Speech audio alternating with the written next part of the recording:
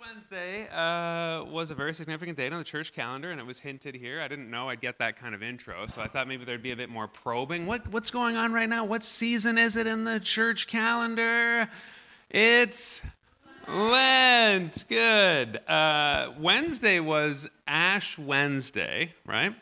And that's observed as the first day of Lent. Anybody here observing Lent? Anybody want to put up their hand or not put up? Yeah, okay, good. We got some people observing Lent. That's great. It was already mentioned today what people might do. Anyway, I thought it would be fun today to find out how much we know about Lent as a collective. Okay, how like old school or high church we are. All right, so let's start with a.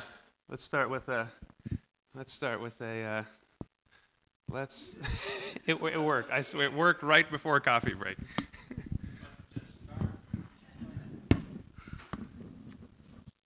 No. Okay. Let's try this. Turn it off. I don't want to do that.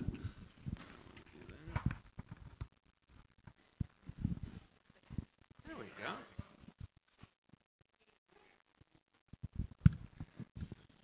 I know what happened.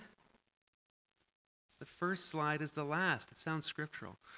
The first slide is the last slide. And therefore, it wouldn't advance because there was no more slides to go. There we go. Don't count that against my time. That was... There we go. Lent quiz. That's what should have happened. All right. So, ready? Just shout it out. Again, we're all on the same team here. It's a safe place. So, what do observers of the season of Lent typically do? Fast, or was mentioned, give up something, right? Give up something. Good, okay. 100% so far. Okay, give up. Second one, when was Lent first instituted? It's me, guys. You know it's going to be history. It's going to be history class this morning. When was Lent first? 542. Oh, you're close.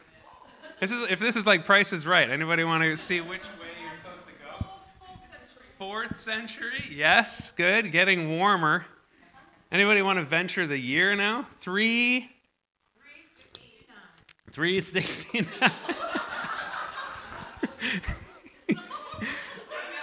Farther away. Okay. It was at a little event called the Council of Nicaea. All right, and when was the Council of Nicaea, everybody? All the Christian bishops of the known Western world getting together in 325. This is an old thing, okay? One more. How long does the season of Lent last? 40 days. Oh, you're all wrong. Everyone's wrong. Except, why do you know that? Oh, yeah, okay, wow, but you remember? 46, and you can tell she went to a Protestant seminary. 46 for Protestants. Catholics do it different. 44 days, okay? All right, so sorry we set you up for that one. You'll get a chance to shout 40 in a few more questions. What does the English word Lent mean? Yes, that's incredible. I didn't know this. I thought it would be something really spiritual. It just means spring, like wah wah. All right, Lent. Okay, good. It just means spring. Since when has Lent begun on Ash Wednesday?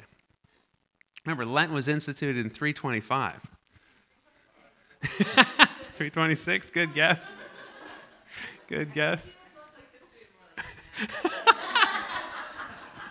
All right, I've already lost everyone. 1970, guys.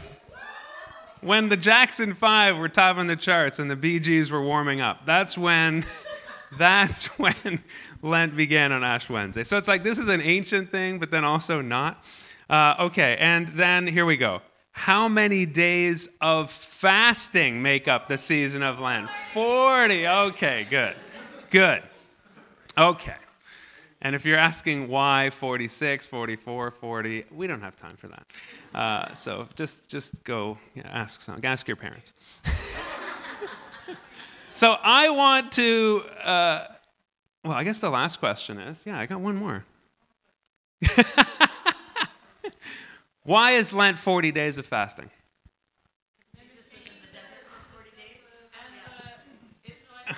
Whoa. Now, I don't even need to be here if you start saying that. Jesus was in the desert for 40 days, right? Maybe my picture. Man, this is a smart bunch. Okay, good. It's modeled after the temptation of Jesus in the wilderness. Okay, so we're talking today about the ultimate. I mean, because it's Lenten season, and we do know a lot, which is awesome. But I do have some questions. So I wanted to talk about Jesus kicking off, what we call his ministry, the 3 years, the stories in the Gospels of him as an itinerant revolutionary in and around Palestine in the first century. And what kicked it off was this episode in the wilderness. And so I want to explore how millions of Christians observe Lent. In fact, some people who aren't even Christian, just spiritual, want to get involved in Lent. It's centuries-old tradition, started in 325. But if Lent is patterned after the story of Jesus in the wilderness, maybe it's helpful to go back there and take a peek at the inaugural event and what that might have been trying to say. And so, what did the person writing the story of Jesus in the wilderness, because he wasn't being followed around by a stenographer or a YouTube team, right? He went out there alone in the story. And so what happened out there? What did the people who tell the stories about him say happened in this prototypical Lent? Was it some sort of cosmic showdown?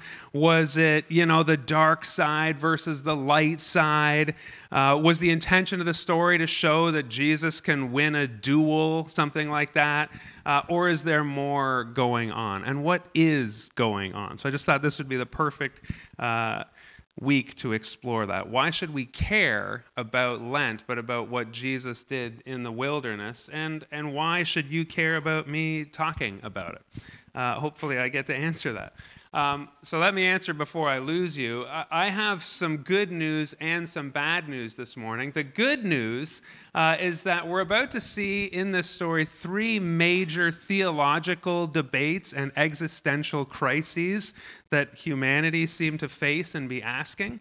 And so that's why I say it's good news, because it's Matthew makes a story about these things that they were thinking about and asking in the first century, these huge questions. And Matthew's I can write something about that, something that happened with the greatest figure in Western civilization, Jesus, so that's perfect. So the good news must be that 2,000 years ago, if there's a story and it's in the ether and it's being addressed directly, they're resolved, right? So that's where I have some bad news this morning, is that the questions and the problems are just as relevant today, which makes, I guess, my sermon relevant, but it's kind of a bummer that this didn't get sorted as well as we might have hoped. But I do want the good news to sort of outweigh the bad this morning. So if you're interested in nothing else, as I'm talking this morning, and we're going to see 3 things happen with Jesus, I want you to see if you can identify, because I'm going to read the passages, the theological debate that might be happening, and try to put your finger on the existential crisis of humanity that is happening and being addressed in these stories. And I do want to kind of unpack them together. Odds are it's a 2,000-year-old plus issue. We're not going to solve it this morning, but we are maybe going to be able to have some wonderful takeaways. And the setups this morning with the band and the story and everything can give you a sense of where we're going. It's just amazing the way the synergy happens. So are you ready to go on a temptation adventure? Sounds like I should mention Valentine's Day or something. Anyway. So let's go to the source of the stories, the Gospels. Anytime you look at any of the Gospels, any of them, it's best to know the agenda of the Gospel writer, the person who wrote. Now, they're called Matthew, Mark, Luke, John. We don't want to get into too much of that, but there was a writer or writers of these stories that may have had those names, probably not. But the writers had a thesis, a particular angle they were coming at. And I'm just going to, this is my favorite, one of my favorite Jesus memes, I think. So it says, listen carefully, people, if you can't see it at the back. I don't want like 4 versions of this going around. But that's exactly what we have, is 4 versions of these stories, all wildly different. And so that is something we have to discuss anytime we're talking about any story from the Gospels. Now, I don't want to get into all 4 today and who had a particular angle on what or the agenda, but suffice it to say 3 of the Gospels mention Jesus in the wilderness scene, and they are all different. Mark is the very first gospel written. I have no idea why it wasn't put first in the New Testament, we call it. That would have made things a lot nicer. But Mark tells the story very briefly. Okay, and here's his version. At once, God's Spirit sent Jesus out into the wilderness, and he was in the wilderness 40 days being tempted by the Satan. He was with the wild animals, and messengers attended him. And then he goes on to the next thing. If you wanted like an exciting blow-by-blow narrative of what happened in the wilderness with Jesus, this ain't it, right? This is not. Can you do a sermon out of this? Well, I'm glad you asked. There are a couple of things I want to mention here.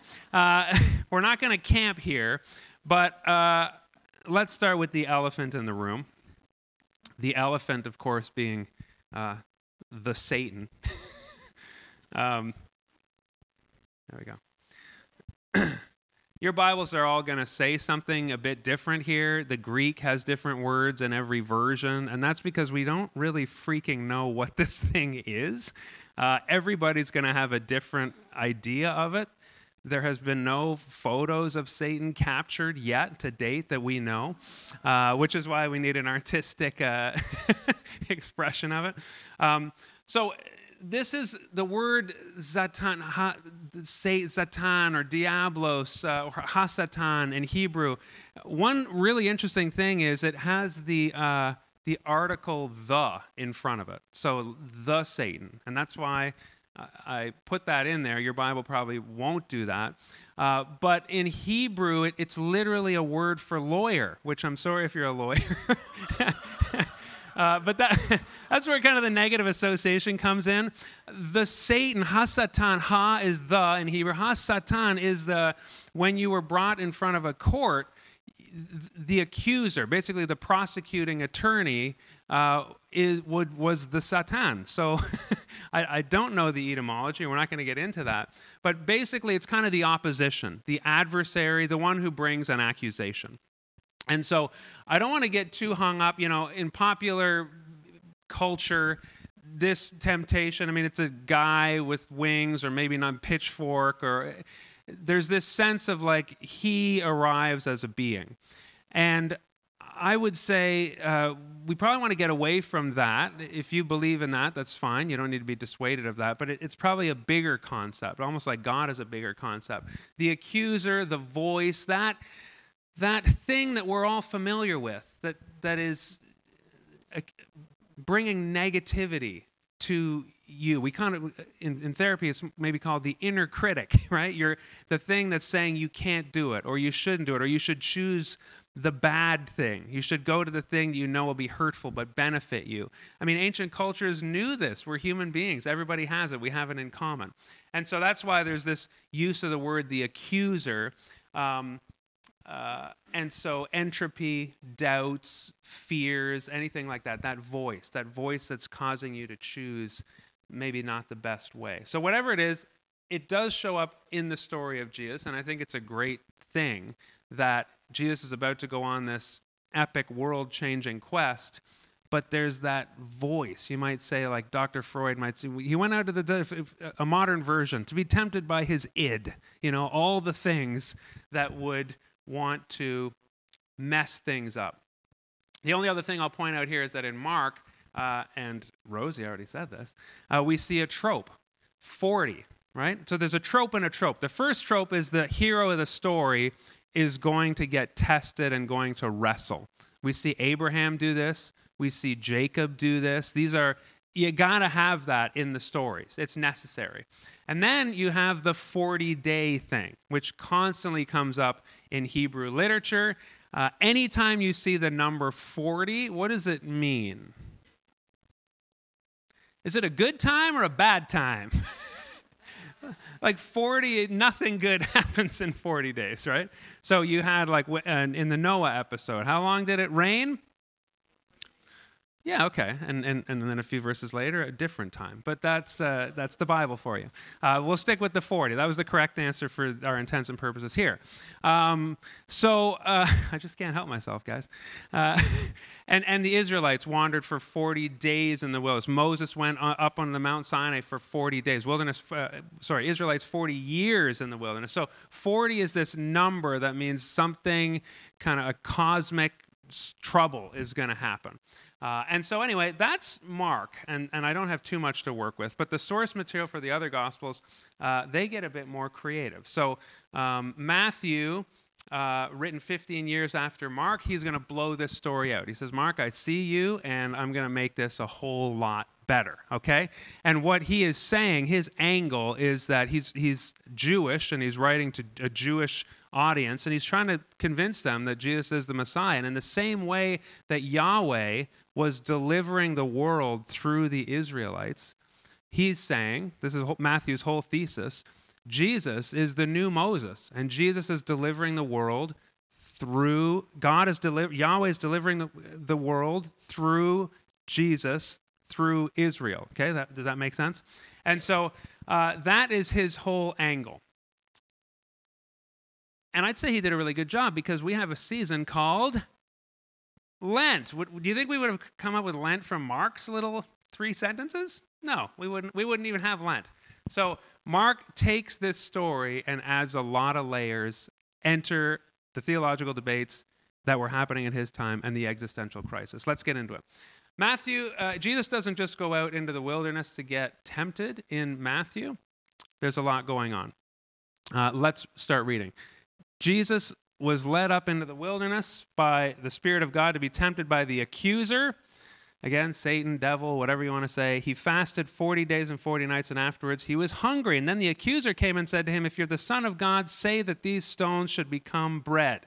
And he answered, it's written, a person does not live on bread alone, but on every word that comes out of the mouth of God. That's what you'd call a sick burn, I think. Is that what the kids call it? Just like, no. So, did you spot the differences? Did you spot the differences? What was one of the differences you saw?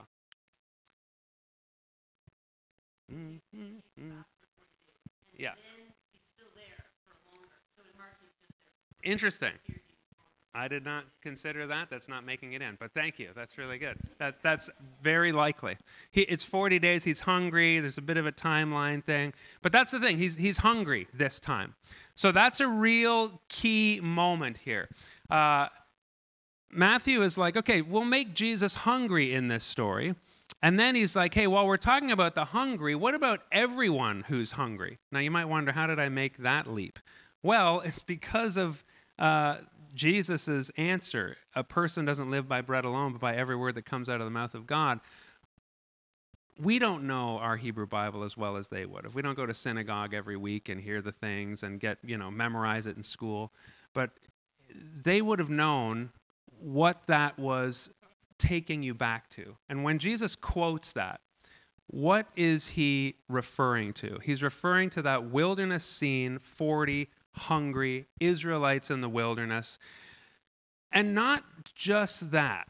Okay, there is something that happens when they are hungry. And of course, in the Roman world of the first century, everyone is freaking hungry. In fact, the emperors, the way to get on people's good side, they would do a grain dole. They would just be like, just bring some bread to the market square and hand it out, because people were it was that bad. That's how the emperors would get in good with the people. Bread day, right?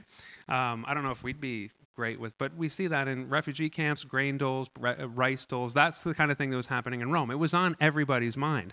So now we're in it. The first real theological debate. What do you think the debate is that Matthew is addressing here?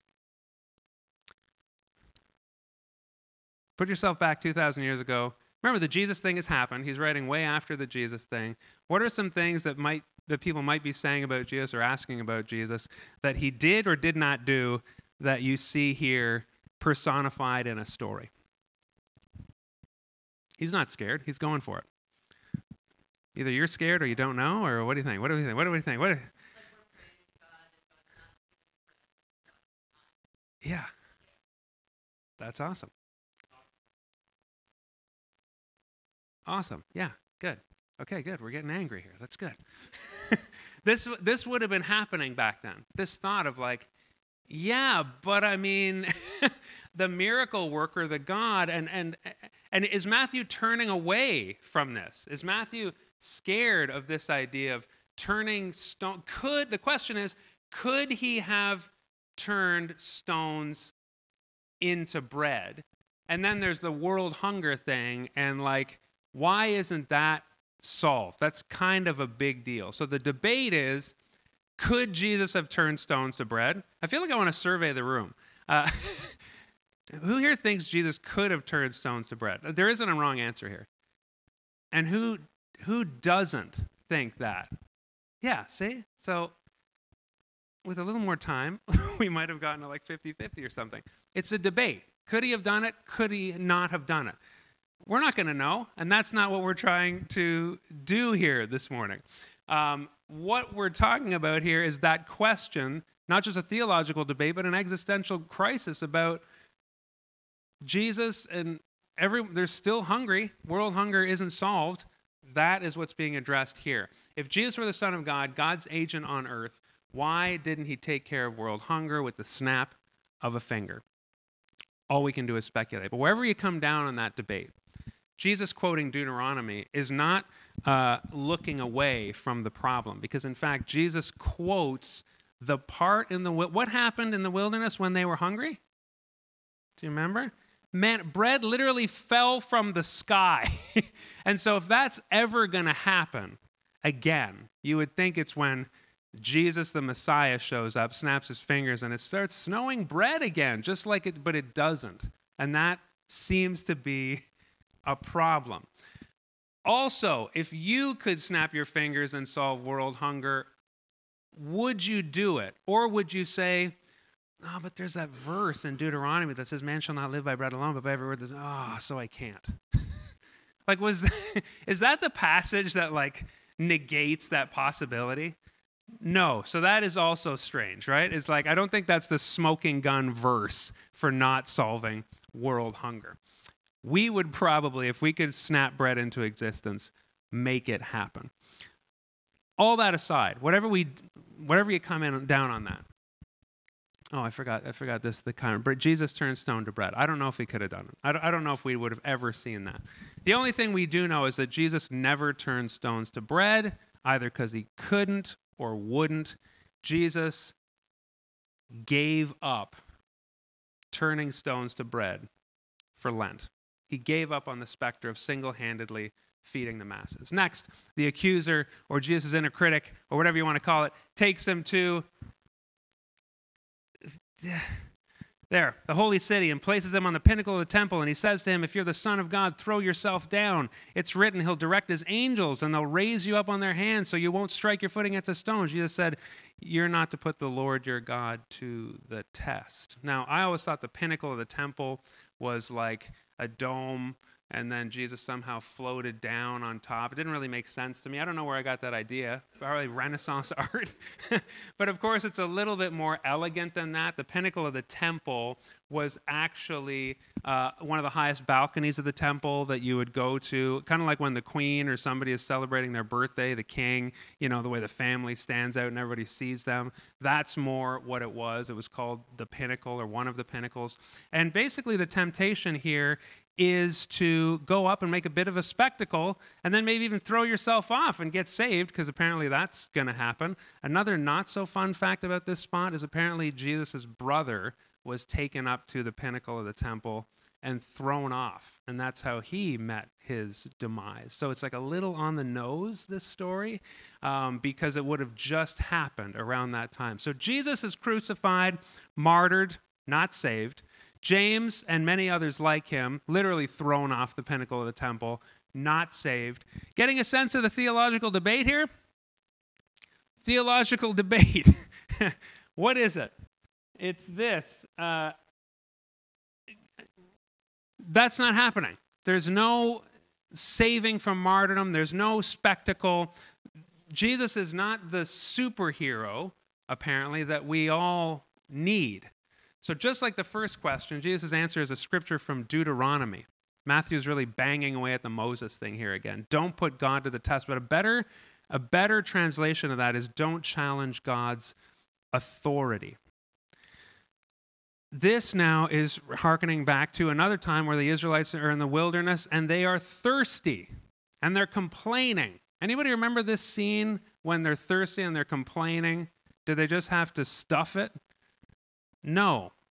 They're given the water they need. Moses hits a rock and they are actually given everything they need. I love how Matthew's leaning right into this and pointing to other times where magical things happen that don't seem to be happening or have happened with Jesus. And so he paints this scene of Jesus having to, say it with me now, give up being the superhero that we all want.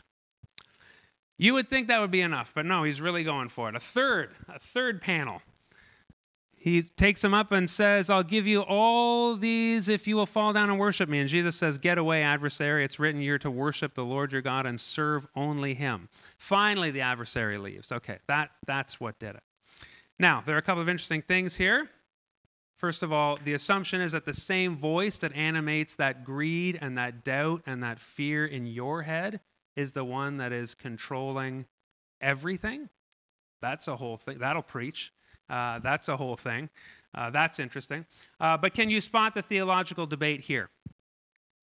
And the existential crisis. What's the theological debate here? The temptation is for Jesus to set up, own everything, set up a kingdom, set up an order that we all like, that will make sense, that will be just, and all the things. Maybe even all the Hebrew Bible things. Everything that we want. Could Jesus have set up a Christian empire? Anybody think he could have? Anybody think he couldn't have, even if he tried?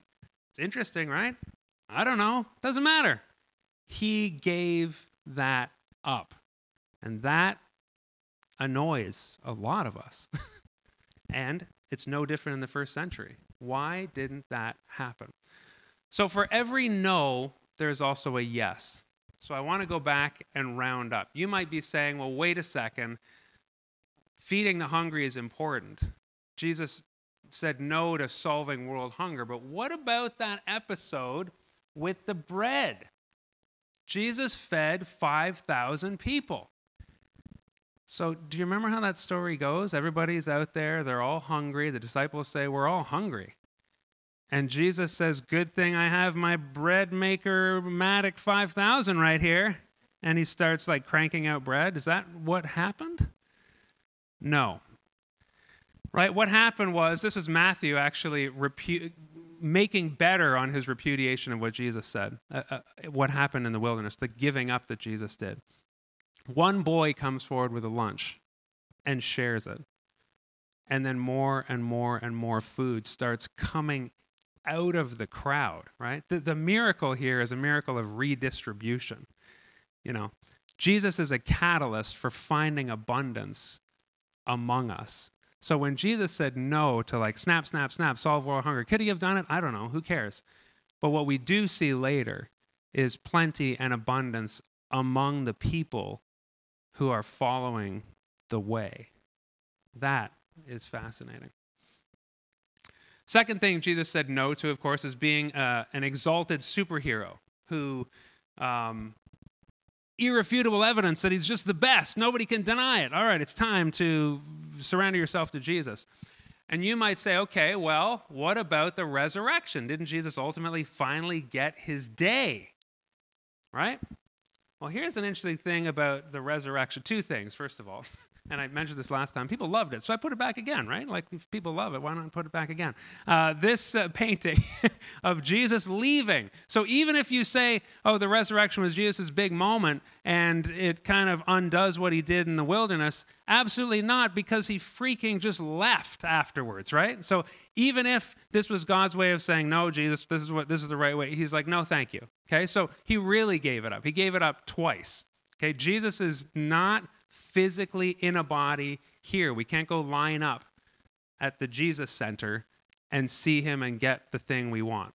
So there's that. Second, this is probably a whole Easter sermon, the word resurrection is a collective noun. So when I say, I don't want to get too grammary here, when I say the word flock, how many things are there?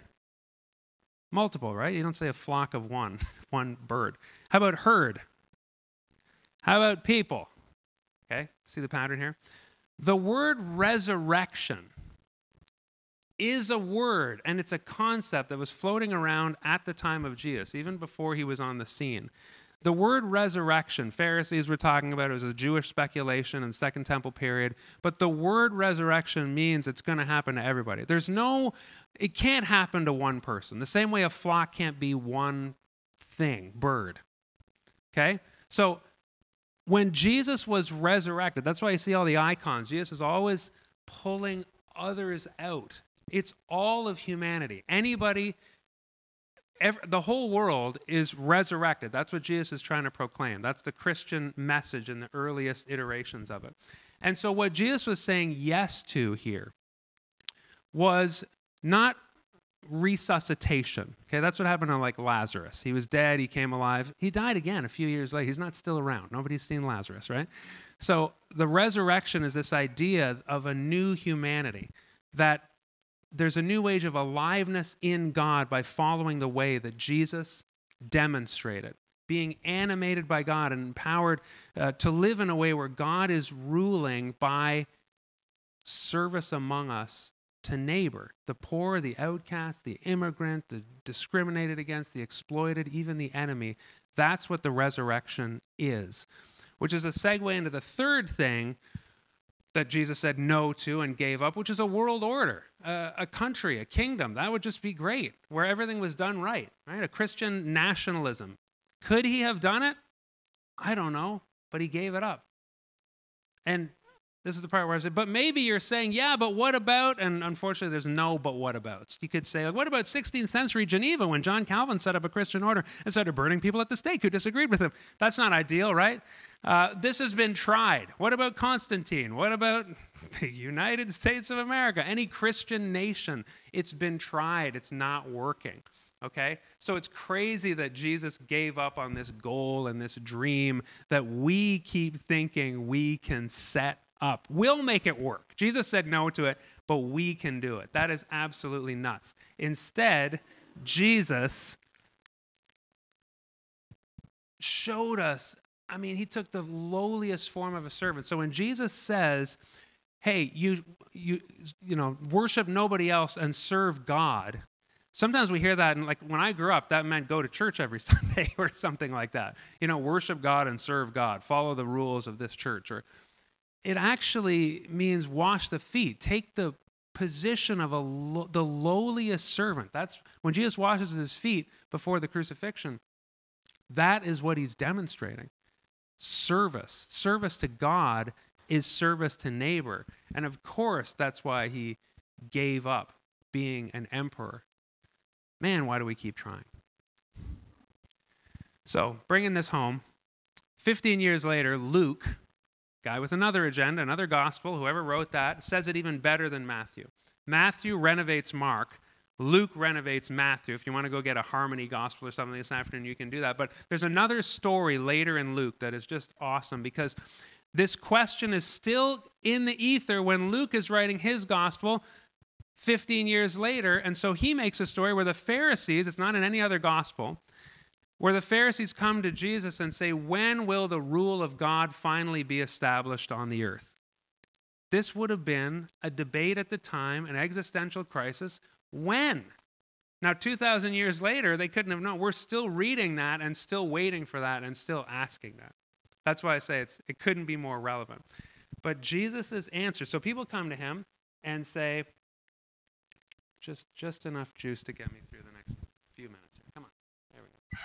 When asked by the Pharisees when the kingdom of God would come, Jesus said, the rule of God will not come with observable signs, nor will people say, look, here it is. There it is. Because you see, the rule of God is in your midst. Is this ambiguous? It doesn't seem ambiguous to me. What has the world been hoping for ever since Luke's gospel? Still, people who follow Jesus, still a hero to drop the answers from the sky with our basic needs. A hero to drop from the sky and become the public figurehead that we finally need. The leader that Gotham City needs. Still waiting for that. We're waiting for like the country to be set up. The thing that will finally work. That will be a beacon. We'll do it right. We'll figure it out. Human beings have been doing that. Jesus followers have been doing that. Jesus would magically fix world hunger, we think, maybe, or be the undeniable superhero, or set up the kingdom we want. But that's what Jesus was tested with during that first Lent. And it's what we are tested with every day, I would say. Jesus gave up what we want so badly. And then he comes back and he spends a few years from that episode in the desert demonstrating the way, and we say that doesn't feel big enough. That's why I couldn't believe when Janelle said those words this morning in her book. Sometimes it doesn't feel big enough. I planned to say that. It's right here. Jesus, the thing you're doing just doesn't feel big enough.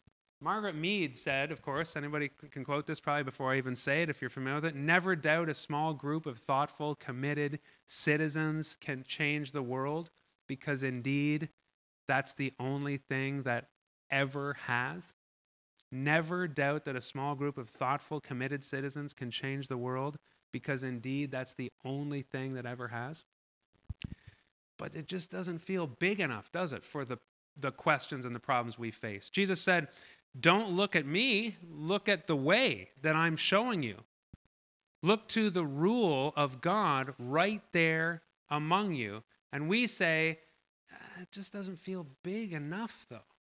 It doesn't feel adequate to the challenges facing us.